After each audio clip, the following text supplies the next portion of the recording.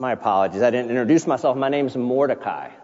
My good friends call me Morty. You guys look friendly.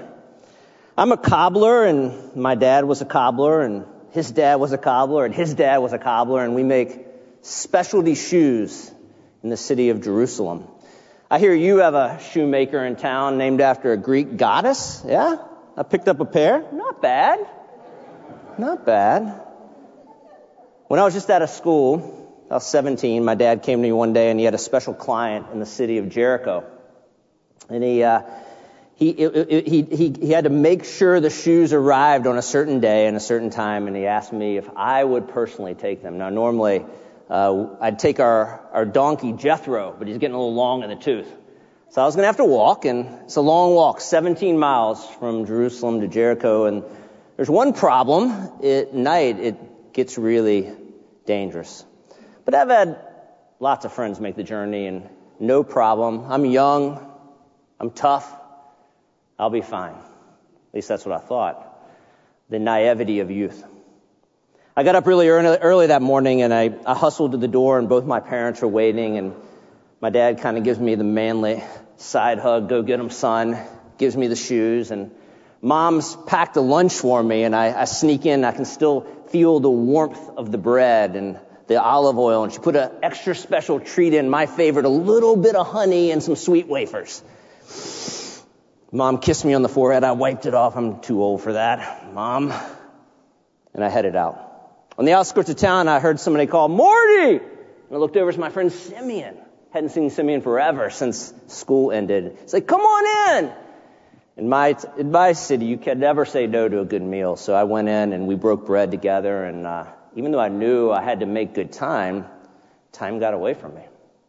By the time I left, I was a little alarmed, and I knew I had a long way to go, and I scurried out, and I began the journey. And I'll be honest, I thought I was in better shape than I was. Anybody else? I made the miles, but it's a long trip, and the sun was super, super hot. And it's pretty much downhill the whole way, but that wears on your body too. And there's also beautiful vistas of the sea along the way, and I stopped a lot to take breaks. And then late afternoon came, and then early evening, and the sun started to set, and I frankly started to get a little concerned. And then before you know it, just like that, it was pitch black. I could barely see my hand in front of my face. I was pretty scared. I stopped in the crevice of a rock, kind of looking around, and I had a little bit of water left, a couple miles still to go. Saved the special treat for last and had the honey and the sweet wafers. I gave you a little energy. And then the attack came out of nowhere. Something hit me right here. I can still feel it on the back of my head, and I immediately went down into the dirt. I could still taste the dirt. And then the attack came from every direction. I was literally getting pummeled to death. I didn't die, obviously, and I woke up the next morning. I don't know what time it was, but the sun was beating down upon me. And I was in really, really bad shape. I'd never felt pain like that. And I was laying in a pool of my own blood, and you look like nice folks, but I want to tell the true story. I didn't have a stitch of clothing on. And my face was swollen, and my one eye was swollen shut, and the other one had a little crack that I could see out. And I'm laying in the dirt, and I could kind of see the road. And I knew I was within a whisper of death. I knew I'd need a miracle. I called out to Yahweh to save me.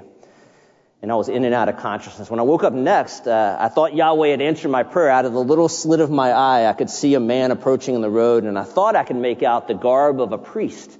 Yes, a priest. Of course the priest will stop. But I had noticed this man got close, and then he kind of scuttled away. I guess he wasn't a priest. The next time I came to, another man was approaching, and I could see him carrying parchments and documents, and is that a Levite? If it's a Levite, I'm saved. This man got a little closer, and he scurried away too. It must not have been a Levite.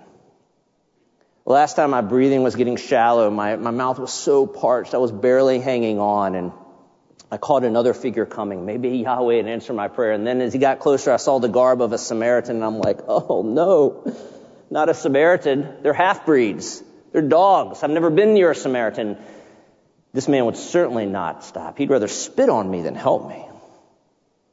But then, shock of all shocks, this man got closer and closer and closer, and he put his hand tenderly on my back. I couldn't move, but I braced inwardly. I'd never been touched by a Samaritan. I was now unclean, but when you're on the brink of death, it kind of changes your perspective on things. And I don't remember much. I just remember incredible kindness. This man immediately put his cloak over me to shield me from the sun, to give me honor again. He took his own clothes and he ripped them and he bandaged my wounds. He took his own wine and he treated my wounds. He took his own oil and he rubbed it into my skin that had gotten sunburned. And then he turned me over ever so slightly and cracked my parched mouth and he poured this clean, cool water in. And I remember what life was. He picked me up tenderly and he placed me on his donkey.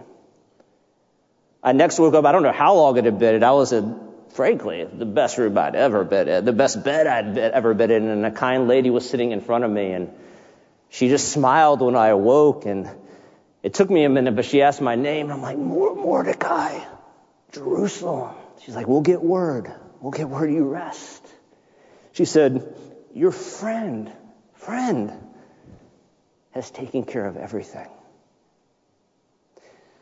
Man, that did change me forever. I'm not talking physically, although my knee still acts up when a storm's arising. That man changed my heart. I could never pass by a person in need. I mean, how could I?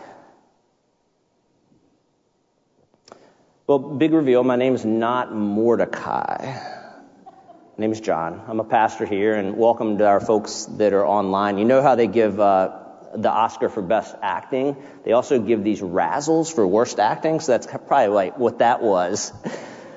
But I wanted to demonstrate what Hannah asked us to do last week. And St. Ignatian created this so many centuries ago, and it's called imaginative reading. And I gave you a little glimpse into my head. That's not for the faint of heart, to see what's going on in my head.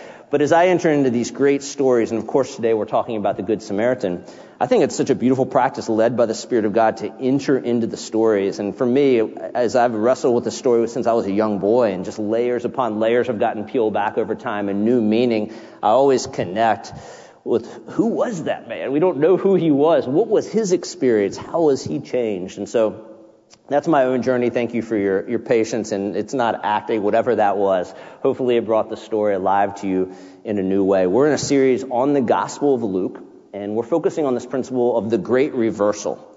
We think that Luke, as he constructed this gospel and gives an eyewitness account of the life of Jesus, consistently draws this thread throughout his gospel of a Jesus who is bringing a kingdom that will turn everything inside out and upside down, including any of us that care to enter into that story. And that's the invitation for us, New Hope, to enter in, that we would be changed as we encounter Jesus. If we really encounter him, we can't help but to be changed. So we've been traveling along chapters 1 through 9, kind of in a narrative flow, just like Matthew and Mark do the same. But then Luke does something different. At chapter 9, verse 51, if you have your Bibles, you can open to that on your phones, or if you brought a physical Bible. And Luke shifts. And Luke has about 10 chapters of material that isn't covered in any other gospel. And it's a road trip. So Jesus is now transitioning his focus to Jerusalem, where he will go and die. And he journeys with his disciples on a road trip through Samaria to Jerusalem or die. And as I picture it, this is his last shot to help these young men get a glimpse of what kingdom living is and get it deep in their bones, because they'll be responsible for building out the church. That's how I see it. And Jesus tells story after story after story that we call parables. So I want to set this up a little bit. We thought it would be really cool for Lent to kind of switch and enter this stage of Luke. So it won't be as much like narrative stories, but there'll be a lot of stories. And each week of Lent, and that started this last week, I gave up sports talk radio. Anyone else? Sports talk radio? No, I'm the only one. You guys may think it's not a sacrifice. For me, it is. My finger goes to the radio all the time when I get in the car. But it creates space for me to hear God. So we're in the season of Lent, and we talked about that a lot last week. And so for this season, every Sunday, we're going to look at a different kingdom story. As Jesus prepared his disciples, he'll prepare us as well to enter the kingdom. So let me set that up a little bit. If you look at chapter 9, verse 51, it says, as the time approached for him to be taken up into heaven, Jesus resolutely set out for Jerusalem. Literally, he set his face to Jerusalem, is kind of what it reads. And this goes back to the transfiguration that we touched on last week, where Jesus' face glowed, and, Moses and Elijah build that crazy scene that we touched on last week. Luke's kind of touching, using that same imagery. Now Jesus' face, it has been illumined, that God says, this is my son in whom I love, is set for Jerusalem. Jesus knows as a man who he is and what he's called to do. And he puts his game face on. So that's a shift in the text. And so now how is Jesus going to use this last little stretch? Maybe this last, week or so. It's like 70 miles, a trip from where they're at to Jerusalem. He's got this last road trip to really invest in these young men he spent the last couple of years with. That's kind of what's going on. And then a couple scenes Luke puts in. We want to have really good context as we get into the story today, that he sets up for this road trip. One is he sends some of his disciples ahead to prepare the way into Samaria, and they're resolutely rejected. And they come back kind of with their tail between their legs. And the other disciples are like, how dare they, those Samaritans? Let's bring down fire from heaven and burn them. It's just like, whoa. And it's startling how quickly followers of Jesus resort to violence when they don't get their way. I don't know if you've noticed that. And Jesus is going to give them a better way. Another way. Then we have the succession of 3 different potential disciples that kind of come with their applications, and they want to follow Jesus. And each time Jesus lays down a demand for them, a different demand, and it's too much, and they go away. And Jesus is laying down that idea that to be a disciple, it's not something we kind of add on to our lives, like this extra cool little thing, like I just do church when I can. No, it's death into life, and it's costly. So that's kind of flowed out there as we get to this scene. And then finally he sends out these 72 to kind of do another advanced mission, and they come back opposite, and they've had a lot of fruitfulness and success. And their minds are blown what can happen when we give over our life to the power of the Holy Spirit and God. And they're like, people are being healed and people are responding to Jesus. And Jesus is excited. Jesus said, blessed are they who can see. And it tunes us in as we're readers to seeing differently. We live in this world in which we can see tangible stuff, but there's this kingdom coming that we're called into. We're supposed to bring into existence that we can't fully see yet. And so Jesus is like, now for the next, 10 chapters, this is how Luke thinks about it, I'm going to help you see. I'm going to help you see kingdom reality.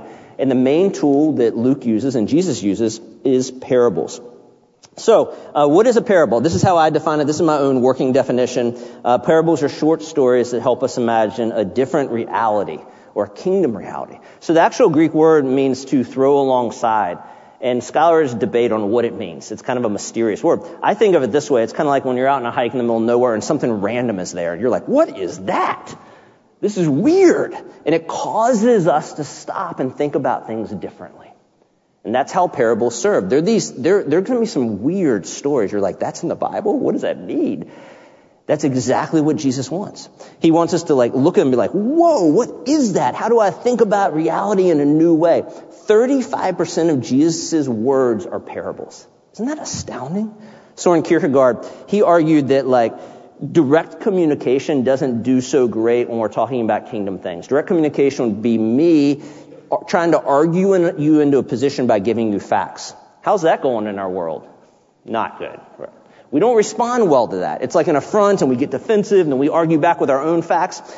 Kierkegaard argued, and I think we see this in Jesus, that to understand the reality of the kingdom, we need indirect communication. We need back channels, back doors that catch us by surprise, and that's what these stories do. It's not God talk, this kind of Sunday school direct communication. It's these things that catch us by surprise. And we're like, what? One person said parables deceive us into seeing the truth. I love that. Or parables create imaginary gardens that have real toads in them. And these are imaginary stories, but there's truth there. And as Jesus says again and again and again, will we have ears to hear? That's your question to answer. Will we have ears to hear? Great writers who are followers of Jesus knew this. C.S. Lewis, Tolkien would be examples. They were brilliant scholars in their field. They could have used all their lives to just give us direct communication and tell us these things about that. But they chose to give their lives to writing stories. Tolkien left us with the Lord of the Rings to tell us about the kingdom, and I'm so grateful he did. So, as we enter in, don't enter in with the mindset of post-enlightenment, what does this mean? You're not going to get the answer. Allow yourself to enter into the parable. What I say is, allow yourself to enter the story and allow the parable to enter you. And then what will happen? So let me pray for us. We need the Spirit of God to help us do that. And then Stuart's going to come and read the parable again. And I want you to practice imaginative reading. Close your eyes, if you will, and imagine, be a character in the story. What was it like? What do you smell? What do you see? What do you sense? How do you see God differently, yourself differently, others differently? Holy Spirit, we just pray you would run wild in our hearts and our minds. We're literally unable, God, as humans, to kind of get ourselves out of these mental boxes we have ourselves in. That's why your son just snuck up on us with these stories that give us a taste of the kingdom come. They're like putting on a glasses that allow us to see the tiny, intricate, beautiful details of kingdom come. And God, help us as a community to enter the story today and help the story to enter us, transform how we see ourselves, how we see others, and how we see you for your glory and for the sake of the world. We pray this in Jesus' name, and all God's people said. Luke 10:25 through 37. On one occasion, an expert in the law stood up to test Jesus. "Teacher," he asked, "what must I do to inherit eternal life?" "Well, what is written in the law?" he replied. "How do you read it?" He answered, "Love the Lord your God with all your heart, with all your soul, and with all your strength, and with all your mind, and love your neighbor as yourself." "You have answered correctly," Jesus replied. "Do this, and you will live." But he wanted to justify himself, so he asked Jesus, "And who is my neighbor?" In reply, Jesus said, "A man was going down from Jerusalem to Jericho when he was attacked by robbers. They stripped him of his clothes, beat him, and went away, leaving him half dead. A priest happened to be coming down the same road, and when he saw the man, he passed by on the other side. So to a Levite, when he came to the place and saw him, he passed by on the other side. But a Samaritan, as he traveled, came where the man was. And when he saw him, he took pity on him. He went to him, and he bandaged his wounds, pouring oil and wine. Then he put the man on his own donkey, brought him to an inn, and took care of him. The next day he took out 2 denarii and gave them to the innkeeper. "Look after him," he said, "and when I return, I will reimburse you for any extra expenses you may have had." Which of these 3 do you think was a neighbor to the man who fell into the hands of robbers? The expert in the law replied, "The one who had mercy on him." Jesus told him, "Go and do likewise." This is the word of the Lord. One scholar says this story is like a booby trap on the pages of Scripture. A booby trap is like something that looks really safe. It doesn't look explosive until you start to play with it.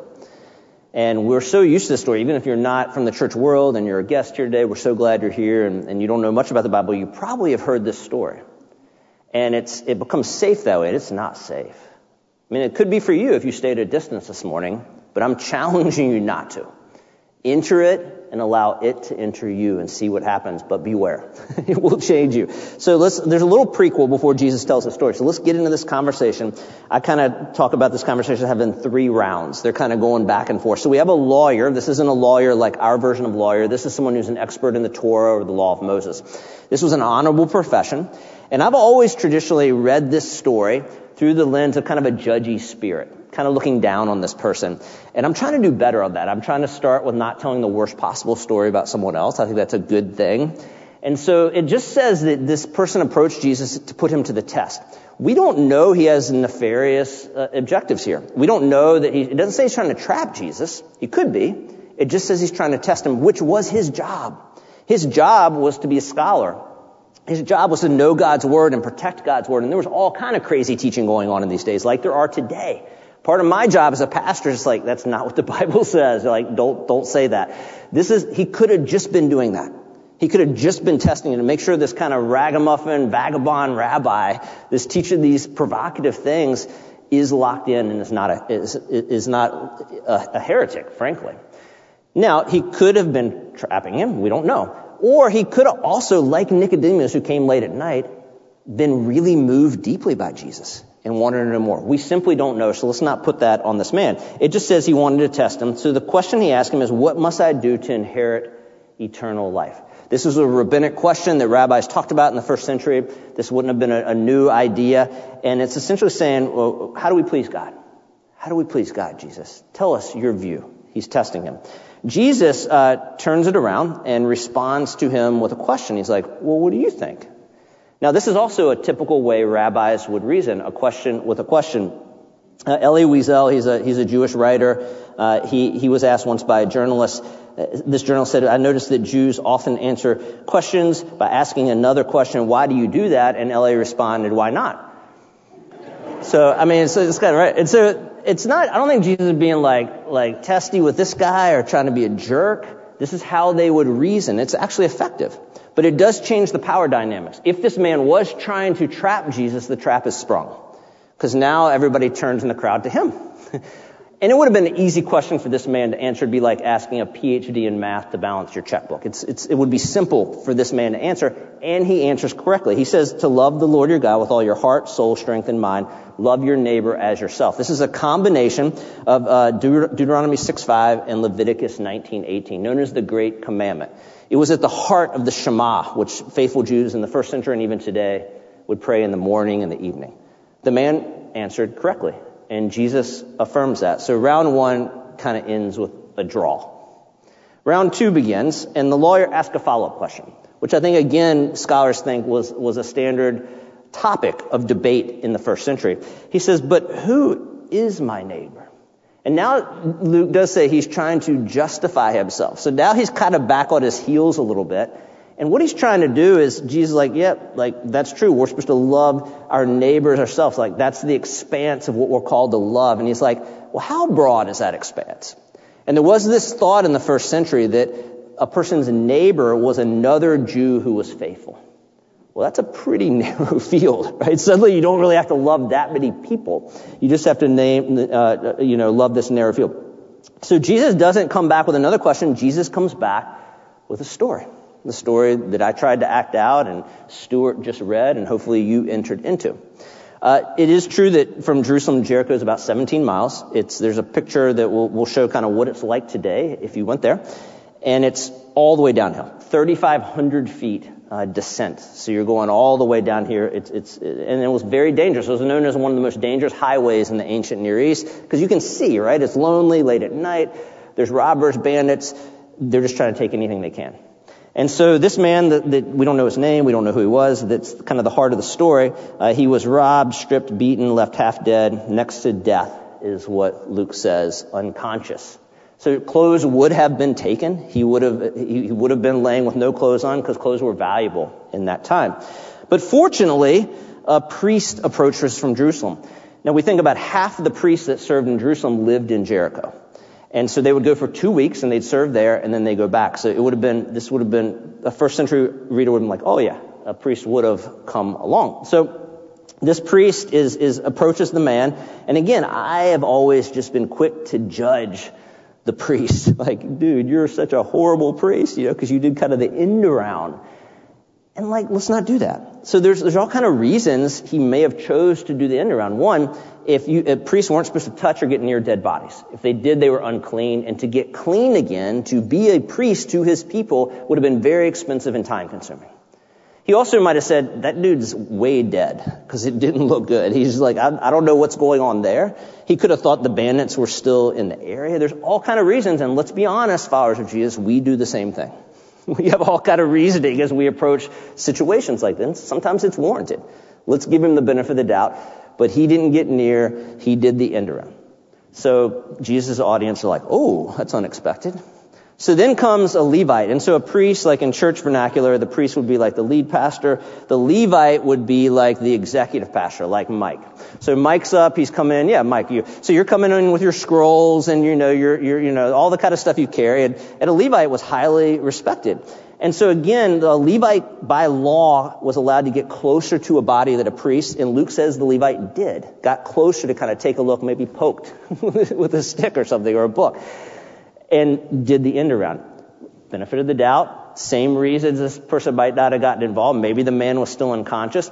And probably maybe Mike would think this, maybe not. The Levite was thinking, well, if the lead pastor didn't do anything, I'm not doing anything. I'm just going to go right on around here. I don't want to get involved in this business. So again, let's be careful not to judge, because that has been us, I think, and can be us. So again, but the crowd's kind of surprised by this. Whoa, they both passed him by. That's not cool.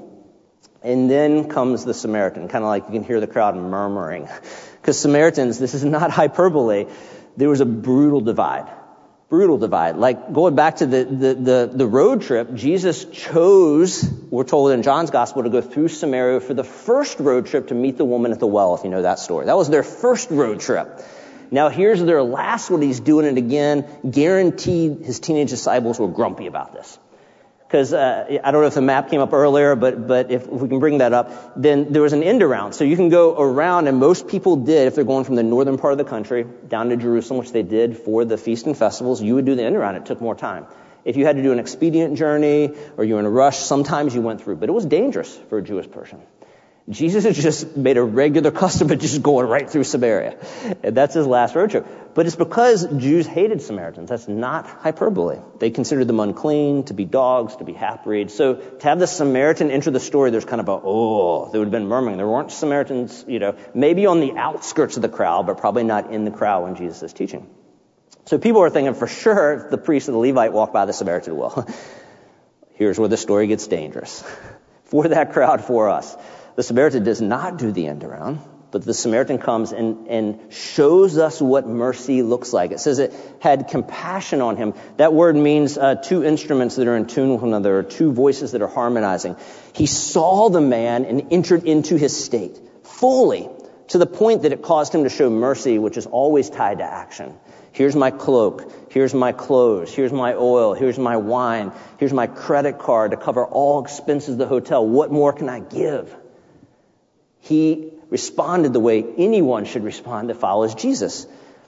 That's why we call this the parable of the Good Samaritan. But for the original audience, that would have been a massive, I can't even explain this to you, a massive oxymoron. They would have been like, a Good Samaritan? That's just literally impossible. So Jesus comes back out of the story, and then round 3, he turns the lawyer's original question around and asks, who acted like a neighbor? Remember, the original question was, who is my neighbor? Trying to narrow the field. Jesus tells the story and then comes back out of it, looks at the lawyer, who's probably just stunned silent at this point. What is this man talking about? A Good Samaritan? And he's like, who is the neighbor? But he's boxed in at this point. Everybody's listening, and he answers correctly. Let's give him credit. And he says, the one who showed mercy. And Jesus says, yep, go and do likewise. Gotcha. In the best possible got you way.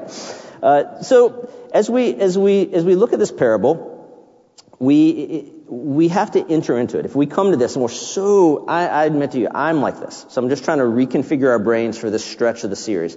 We're so bent on coming and saying, like, Pastor, tell me what it means. What does this mean? That's post-enlightenment thinking. And that's fine for some parts of Scripture. We will lose our way with these parables if we ask that. It's not looking for a meaning. The lawyer got the answers right, but he missed everything. And the parables help us to get at the heart of the truth if we'll enter it and we'll allow it to enter us. I don't know what that experience is going to be like you, but I'm going to share my experience of allowing it to enter into me, and maybe there'll be common ground. That's the best I can do, because there is no meaning for me to tell you about it. I'm just going to tell you my experience, and I've been journeying with this parable since I was a kid. Every time I'm brave enough to re-enter it, it changes me. And it changes some. That's how parables work. So kind of put aside that thing and just enter into it. Just let's have ears to hear. So I think the first thing is I enter into it, it radically expands the definition of neighbor. If we're starting with that initial question, the man asks, who is my neighbor? And I think that's a question really all of us subconsciously act when we choose to get involved or not get involved with helping people. Who is my neighbor? The word neighbor is from the Old English, and it's 2 words that means near dweller, near dweller. Some of you live in neighborhoods, some of you don't. But if we go with that definition of near dweller, that's a very narrow field of obedience. That I just have to love and show mercy to my near dwellers. It has to mean more than that for us. And Jesus' story tells us, of course it does. It radically expands it. They would have answered in the first century, who is my neighbor? They might have answered righteous Jew. But what they were saying is people who look like me and think like me and act like me. Let's be honest, we're the same way. We might add a fourth one. Our neighbor is someone who looks like us or thinks like us or acts like us. And here's the uncomfortable thing, and votes like us. Ooh. Right? We narrow the field. People call that tribalism. People call that othering. We do it all the time. This parable blows that up. It can't sustain that type of thinking if we truly follow Jesus and we allow it to enter us and we enter the parable. So that's the first thing I experienced. Going back to seminary, Howard Hendricks was one of my professors. And Howard, we called him Prof. I had him his last year before he retired. And he was the most beloved professor ever at Dallas Seminary. You had to take his class. He taught how to study the Bible. And it was so creative and so fun. And he loved Jesus so much. And everybody other classes you'd skip or sleep in sometimes, full confession. This one you didn't. And everybody had to take it, so there's like 120 students in. Would-be pastors, here we go, we're excited, we want to know how to study the Bible. We're all like, 19, 20, 21 kind of, And so we're in there. And we got to the point in the course where he was teaching us how to study parables. And Good Samaritan was the parable we're going to say. So he sent us home with the assignments to study the Good Samaritan, think about how to study parables. And he would do this. I don't know how long he did it, but he'd do it every semester. The next day we arrived at class and he hired an actor to be outside the building and act like they were in mortal distress and kind of unhoused and the whole thing. How many students do you think stopped as we scurried in to learn how to study the Good Samaritan? Not this guy. Isn't that ironic? He knew. Prof knew that we were going to miss it. And that's the thing. I don't remember what he told us about parables. You can remember that. And as we encounter people in our path, we can deem them invisible. We talked about this 2 weeks ago, where Jesus saw the woman with the bleeding condition, and she was invisible to everyone else but Jesus. And followers of Jesus in church, we have to start seeing the invisible people. We have to. And Luke brings us back to this principle. This man was invisible, except to the Samaritan who had eyes to see.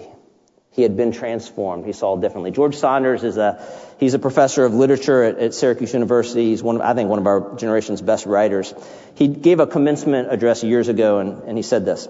So here's something I know to be true, although it's a little corny, and I don't quite know what to do with it. What I regret most in my life are failures of kindness. Those moments when another human being was there, in front of me, suffering, and I responded sensibly, reservedly, and mildly. After the sermon 2 weeks ago, and I really challenge you to see people in your path. Kelly, who's on staff here, she's kind of the glue to everything that goes on, so we love you, Kelly. Thank you. Her and her husband, Bill, they go every year up to Mount Hood, and they did kind of a day in the snow, some hiking and stuff like that. So she said that the sermon was, in the passage, was kind of rattling her out of their spirits, and they were trying to kind of watch more and look. And lo and behold, they got to a rest area at the end of their day, and they looked over on a bench, and there was a woman wearing all black, and she was kind of huddled up. It looked like she may have been crying in distress. I don't know. I've seen many of those things in my life, and I've kind of gone the other way, I'll be honest. But they were in it. This was inside of them. And so they approached her, and they said, "Hey, are you okay?" And she's like, "No, I'm not." She said, "The person who brought me here left me and abandoned me. I've been here for hours. My cell phone's out. No one will answer. I can't even use it anymore. I'm thirsty and I'm hungry and I'm cold and I'm scared."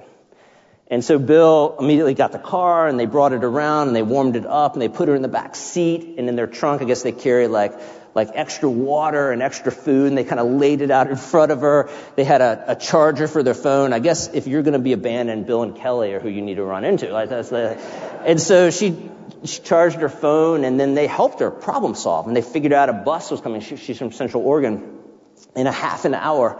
And after several different calls, they had somebody from back home that purchased her ticket. They connected with the bus driver. Later, Kelly said they realized the bus driver and the person who purchased their tickets, and of course Bill and Kelly, were all followers of Jesus. How cool is that? And as the bus pulled away, Bill kind of turned to Kelly. He's like, "Well, that was cool, and at least we don't have to drive her all the way to Central Oregon, because I was willing to do that." And Kelly's like, "I know you were. I know you were." So at least somebody listens to the sermons. Thank God, So thanks, Kelly. Thanks for your example. She told us that in our creative TV. I love it. So as I enter it, there's deeper stuff here, though. So our who is our neighbor? That gets radically expanded. But then don't you love how Jesus flips the question? I've long wrestled with that. I'm still wrestling with it, but he flips the question from a passive question, who is my neighbor, to an active one. Who will be a neighbor? Whoa, that's a dangerous question. Eugene Peterson, kind of my mentor and pastor, he says that this is not a parable meant to define neighbors. This is a parable meant to create neighbors. Isn't that profound? But here's the deal. We can come to that and we can say, oh my gosh, that's such a heavy weight. And then the danger is this becomes some kind of ethical story that every person we encounter on our path that has a need, we got to pull up our ethical bootstraps and just try to be good people. And that we don't have it within us to do that, frankly. I mean, I love you guys. We just don't have it. We'll fail. This is not a parable of how we can be good people. This is a parable of death and resurrection. And what I mean by that is every parable we'll encounter on the way to Jerusalem has that theme of death and resurrection. And here's the deal. You are the man on the road. And I am the man on the road. That's what we have to see. We have been raised from the dead to new life by God's grace. And if we inhabit that, then all of a sudden the ability to show mercy to someone we encounter who is also in the throes of death doesn't come from trying to be good people. It comes from the grace of God. The experience of mercy should naturally lead to the expression of mercy. If we encounter someone in our path and we have no desire whatsoever to help them, I'm not sure that we've really encountered the gospel and the good news, to be honest. And so that's the next level truth that I heard to that's me, that dude. That's when I was telling the story up here, I could talk about it. Because the gospel tells me by looking to Jesus, I have been raised from death to life. So when we encounter people in our paths, it should forever change us. The early Christians, they understood this. They were not perfect people. Just read the letters. They were kind of a dumpster fire a lot of times, to be honest. But they got this. Plagues rocked the early centuries. In 165 AD, a plague, probably smallpox, killed 1/3 of the population. Just let that sit with you for a second. 100 years later, another plague hit, and 5,000 people a day in the city of Rome were in body bags. And yet, historians tell us people flooded out of the city whenever a plague would hit. Guess who entered the city to care for the sick? Can you guess? We know this. Followers of Jesus, who are willing to give their very life because they believe the gospel to be good news and true. And it literally changed the world. And so they would enter it, and they would minister and give their lives, and some did. And the Council of Nicaea was in AD 325. It's best known for the Nicene Creed, which is one of our great creeds. But I love this. At that same council, as they wrote this incredible doctrinal statement that tells us what we believe and is still true, they said also, every town that has a cathedral and every cathedral that will be built also has to have a hospital. Isn't that cool? That's our legacy, followers of Jesus. This is awesome. They got it. They understood. And yet I understand telling you that, it can put a huge weight. You're like, John, there's so much need. I don't know if, I've been alive for a long time now. I don't know if I've ever encountered a time there's so much need. Where do we start? What do we do? And I guess I would bring it back to the analogy of the passages and say, we're called to do what we can for those in our path. And let's just bring it down to that localized level. And I think that's helpful for me. Mother Teresa would always tell this, the starfish story. And maybe you've heard it before, but it's a little boy that, 1,000 starfish got swept up onto the beach and were baking in the sun and dying, and the tide had gone out, and this little boy was walking down and just taking one and chucking it back in, taking one and chucking it back in, saving their life. And as I heard the story once, a businessman sees him from afar, and it's that's weird, that's so inefficient, that's not going to help, what's he doing, this little boy? And approaches the boy and says, hey boy, what are you doing? You can't. What difference is this going to make? Look at them all. And the little boy looks at him, and he picks one up, and he chucks it, and he's made a difference to that one. And I think that's a really helpful mentality when we get overwhelmed. I get overwhelmed, right? Everything that's going on in the world. It's horrid. But as followers of Jesus today, in your path, who's there? And what can we do to love them as we have been so loved. What is mercy? Mercy is what love looks like. That's all that it is. How can we love the person in our paths for the glory of God and for the sake of the world? And yet there's a deeper meaning to this story. I was reading this time, preparing for this passage again, Father Robert Capon. He's a Roman Catholic writer, and he writes on the parables. And it stunned me when he said it, and I'd never thought of it, to be honest. And I think it's the deepest truth that I experienced in this, that the man in the road, in the story, as Jesus tells it, is Jesus himself. I mean, Jesus is going all the way to Jerusalem to literally be brutally killed for me and for you, to experience death so he can be raised to life and give life to all. I think this came home for me when I thought about that reflection, and then I remembered Matthew 25, and Jesus says this to his followers. Come, you who are blessed by my Father, take your inheritance, the kingdom prepared before you since the creation of the world. For I was hungry, and you gave me something to eat. I was thirsty, and you gave me something to drink. I was a stranger, and you invited me in. I needed clothes, and you clothed me. I was sick, and you looked after me. I was in prison, and you came to visit me. And then those entering the kingdom are confused in the passage, and they're like, when did we feed you and give you water and house you and clothe you? This is weird. And Jesus responds, truly I tell you, whatever you did for one of the least of these brothers and sisters of mine, you did for me. You're going to encounter, I hope you do, I pray you do. I think God does this kind of thing. You're going to encounter people today in your path that have need. Certainly this week, certainly this month, certainly this year. We want to be a church that doesn't sidestep. And so as you come to them, we could quickly be like, I'm not sure if they're my neighbor. Well, I hope this story just blows that up. There's not a lot of wiggle room. They're your neighbor. And if you try to wiggle out of that, go to that deeper level, it really doesn't matter because you're called to be a neighbor to anyone in your path because you were the person in the road once. And if that still doesn't work and you encounter them, then just look at them and say, they're Jesus. They're Jesus. And how could we ever pass Jesus by? Father, thanks for the story. Whew. Our minds, the way they're constructed, God, we come up with all kind of ways to not make these stories mean what they do. And we come up with all kind of defense systems, at least I do, to keep the truth out. And I pray against that, God. I think that's a work of the evil one. And I pray you'd shield our minds and hearts from the evil one and allow the story to fully enter our hearts, God, and our minds and our bodies. Transform us as individuals, but more importantly, and most importantly, as a church community.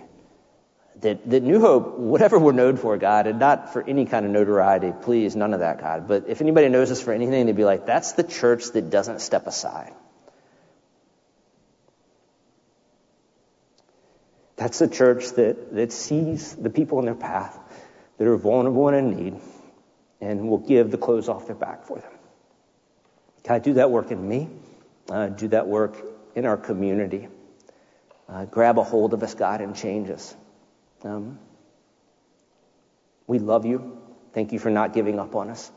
And thank you for inviting us into this incredible journey where we get to welcome in kingdom come to Portland as it is in heaven. We love you and we praise you. And all God's people said, amen.